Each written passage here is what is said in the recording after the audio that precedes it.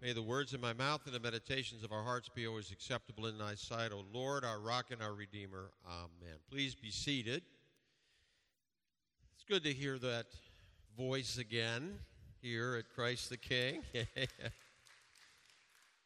Now, she'll be back on the 9th of January to celebrate a birthday. 9-0. We'll get to sing. That's right. You get to read again. Yay. Shirley said, I wanted to be serving when I was 90, so you're going to get to do it. Amen. Well, I want to talk to you this morning about this reading from the Gospel of John, which is the traditional Christmas Day reading and the Sunday after Christmas. Big idea, again, is at Christmas, God became a man to save us from our sins. And this is John's Christmas story. These verses that Shirley just read are John's Christmas story. We're always thinking of Luke and Matthew, and John is very theological, so he's got this thing wrapped up in a whole different way. Now, somebody sent me this. This is called the Bible in 50 words. 50 words. God made, Adam bit. Noah arked, Abraham split. Jacob fooled, Joseph ruled. Bush talked, Moses balked. Pharaoh plagued, people walked. Sea divided, tablets guided. Promise landed. Saul freaked, David peaked. Prophets warned, Jesus born. God walked, love talked. Anger crucified, hope died. Love rose, Spirit flamed, word spread, God remained. Let me just do that last piece again because that's why we're here today. Jesus born, God walked, love talked, anger crucified, hope died. Love rose, Spirit flamed, word spread, God remained. Still trying to figure out what Saul freaked meant, but I don't know. That's the gospel, that last piece. Gospel of Jesus Christ. Kind of, if you look at that Bible in 50 words, if you've been here for an Easter sermon, you know we kind of walked through the whole Bible from 80,000 feet on that day. It's similar to that. Now, verse 10 says, He was in the world, and the world was made through him, yet the world knew him not. Christ is in the world. He made the world. But so many of the world don't recognize him. And I think it's still true today that so many people just don't have no clue. They may know the name, but they know nothing of him. They have no relationship with him. I don't know if you've ever seen like a man on the street that go around and ask questions about, who did we fight in World War II, or questions about history. And sometimes you'll see at this time of year they'll go around and they'll ask questions about Christmas. Who was born at Christmas? And you get a blank stare. Why do we celebrate Christmas? You get a blank stare. Where was Jesus born? Chicago? These are real answers. What are the three wise men brought gifts? What did they bring? This is a guy. Sandals, a robe, and soap. Okay. All right. I don't know where you went to Sunday school, and it's sad to me that so many people don't have an appreciation of what the gospel is and why we're here today, why we celebrate Christmas.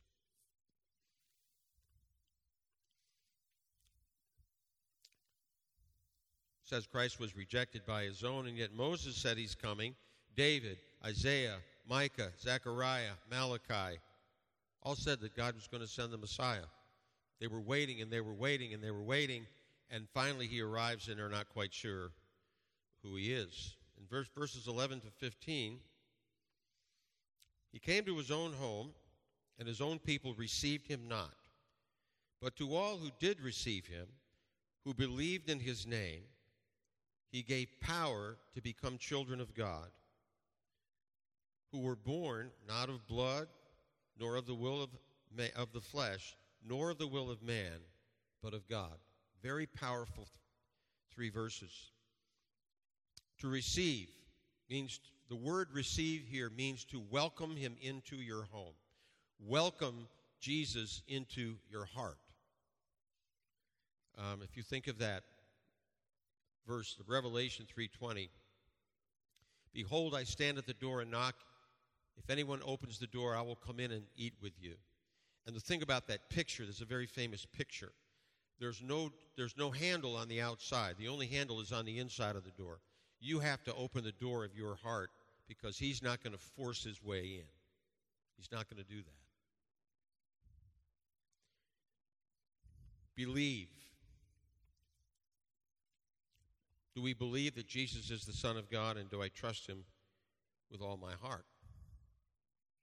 When I was in the Episcopal Church, one of the things I did and served as was the chairman or the president of the standing committee.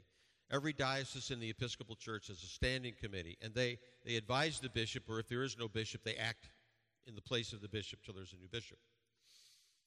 When you go to seminary in the Episcopal Church, for the first 2 years you're a postulant, and then your last year you're a candidate. I don't know. Is that like it is where you are? Who knows? So you would come back to the diocese and meet with the standing committee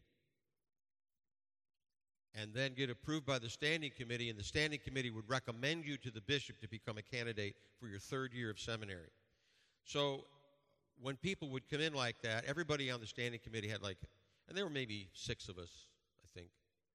Everybody had one question, and I had one question that I always asked the same question, a very theological question. It's very deep.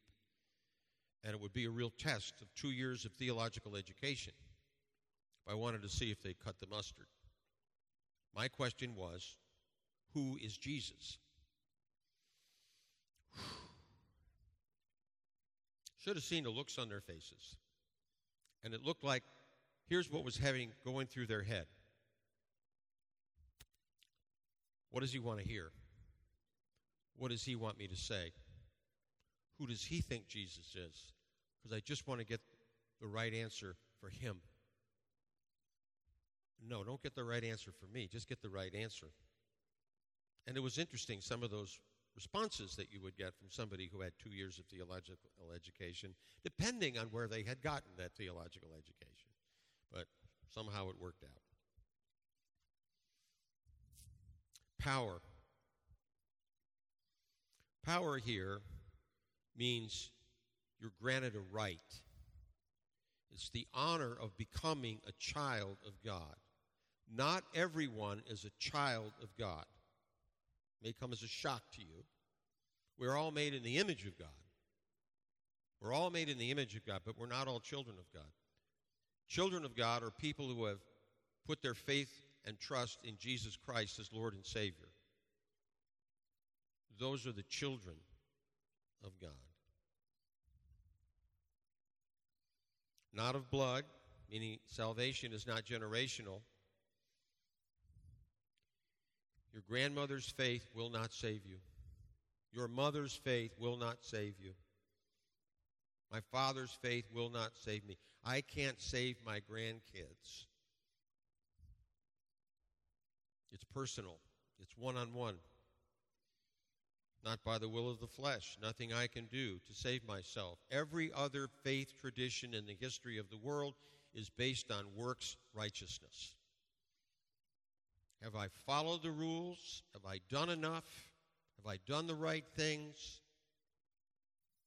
Have I got enough points to make myself acceptable to whatever deity I'm dealing with?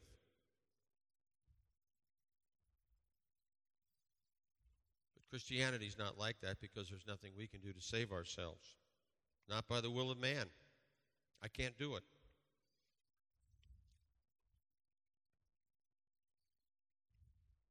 Born of God. Salvation is a free gift of God. That doesn't make a lot of sense to people, but it's true. In verse 14, it says, "And the Word became flesh and dwelt among us, full of grace and truth. We have beheld his glory."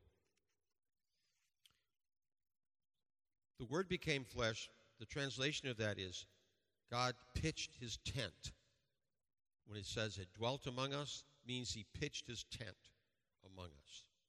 Who lives in a tent? Shepherds live in a tent. Travelers live in a tent. Soldiers live in a tent. Common, everyday people live in tents. This is who Jesus came to. This is why he's born in a manger, not in a palace. It's the everyday people that he's looking for. And then it spreads out from there. I love the fact that when Paul was in prison in Rome, he was being guarded by Roman soldiers who had access to the Caesar's household. And they would share the gospel with members of Caesar's household, and Caesar's household had believers in Jesus Christ. Not because they had direct access to Paul, but because Paul had spread that word. It's for everyone, but he starts with common people. Grace and truth. It's a debt we can't pay. Harry Ironside liked to tell a story about Tsar Nicholas I of Russia. It seems that the Tsar had a good friend who asked him to provide a job for his son. This the Tsar did, appointing the son as paymaster for a barracks in the Russian army. However, it turned out that the son was morally weak and soon gambled away nearly all the money entrusted to him. When the word came that the auditors were going to examine his accounts, the young man despaired, knowing that he was certain to be found out. He calculated the amount he owed, and the total came to a huge debt, far greater than he could ever pay. He determined that night, before the auditors arrived, he would take his gun and commit suicide at midnight. Before going to bed, he wrote out a full confession, listing all that he had stolen and writing underneath it these words: "A great debt, who can pay?" And then he fell asleep, weary from his exertions. Late that night, the Tsar himself paid a surprise visit to the barracks, as was his occasional custom.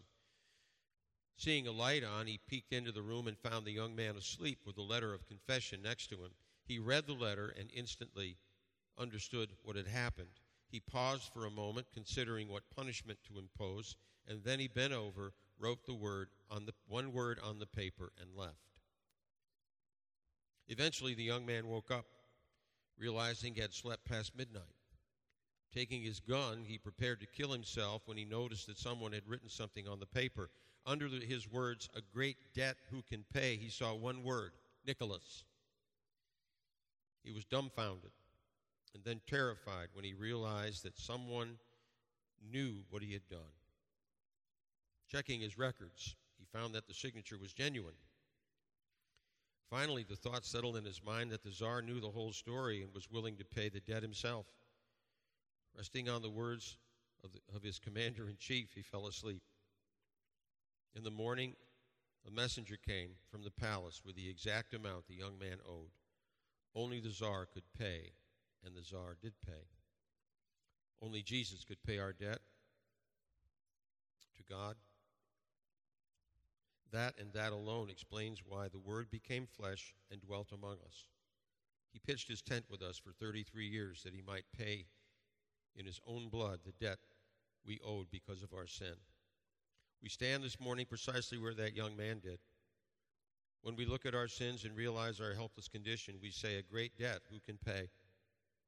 Then the Lord Jesus Christ steps forward and signs his name to our ledger, Jesus Christ. Only Jesus could pay, and he does.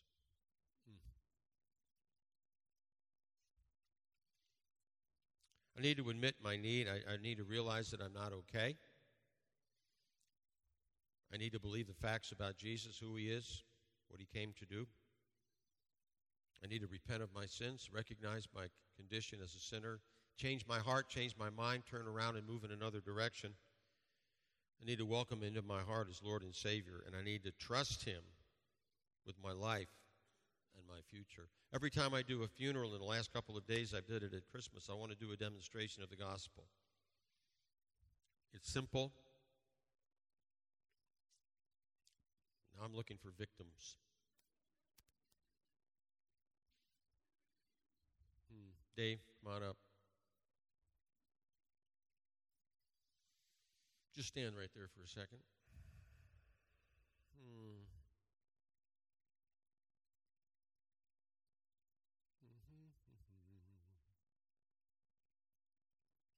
Mike. Oh, yes, Patty's clapping. And Adam's just coming out of the room. Come on up. Good timing. All right, come on up here. All right, Dave, you're going to stand like this, face this way. Mike, you're going to stand here. Come on, Adam.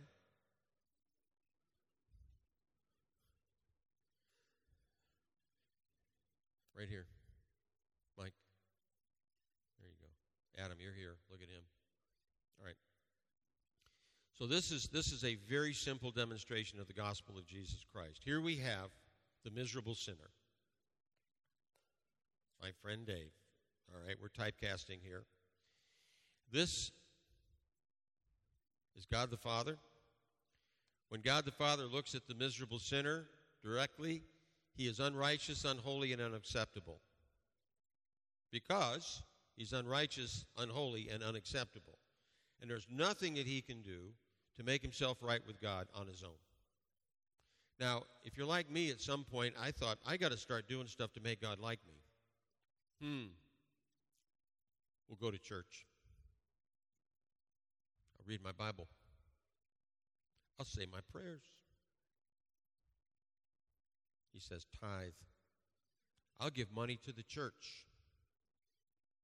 God will really like me then. But see, the Bible's very clear. When we do things in order to reconcile ourselves with God, it says, your good works are like filthy rags in the sight of a holy and righteous God, and they simply drop to your feet. And in the Bible, those filthy rags are menstrual cloths. That's what our good works are like to God if we think they can reconcile us with Him. But on the side of everybody's life, everybody here, stands Jesus. Now, when I was 33, the truth of the gospel hit me, became real. And everything that I just said, it happened. I admitted my need. I believed what they told me about Jesus. I repented of my sins, and I welcomed Him as Lord and Savior, and I trusted Him with my life, and I thanked Him for doing for me what I could not do for myself. And I asked Him to step between the Father and me, like this.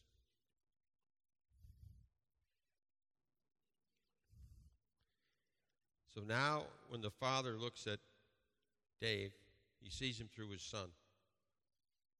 And he has become holy and righteous and acceptable, not because of anything you did, but because of what Jesus did for you. And now, all those things take on a whole new significance, because you're not doing them to get God to receive you or like you or be reconciled with you. You're doing them because that's who you are. That's that whole process of sanctification, becoming more and more who God has called us to be, becoming more Christ-like. And it's not to gain brownie points, it's just who we are. And also the good news is that you now are brothers, and you can stand side by side in this world. That's the gospel. It's no more complicated than that. It's really very simple, but it's powerful. And I'm telling you, there are two kinds of people in this world. There are the lost, who will be separated from God forever, and there are the saved, who will be with God forever. And I pray to God that everybody within the sound of my voice is in that second category. Thank you, gentlemen. Appreciate that. Good job.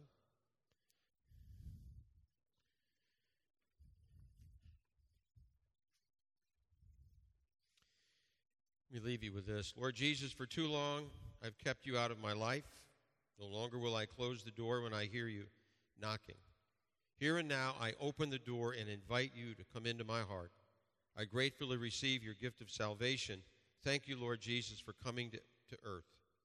With all my heart, I believe you are the Son of God who died on the cross for my sins and rose from the dead on the third day. Thank you for giving me the gift of eternal life. Come into my heart, Lord Jesus, and be my Savior. There is room in my heart for you. Amen. Merry Christmas.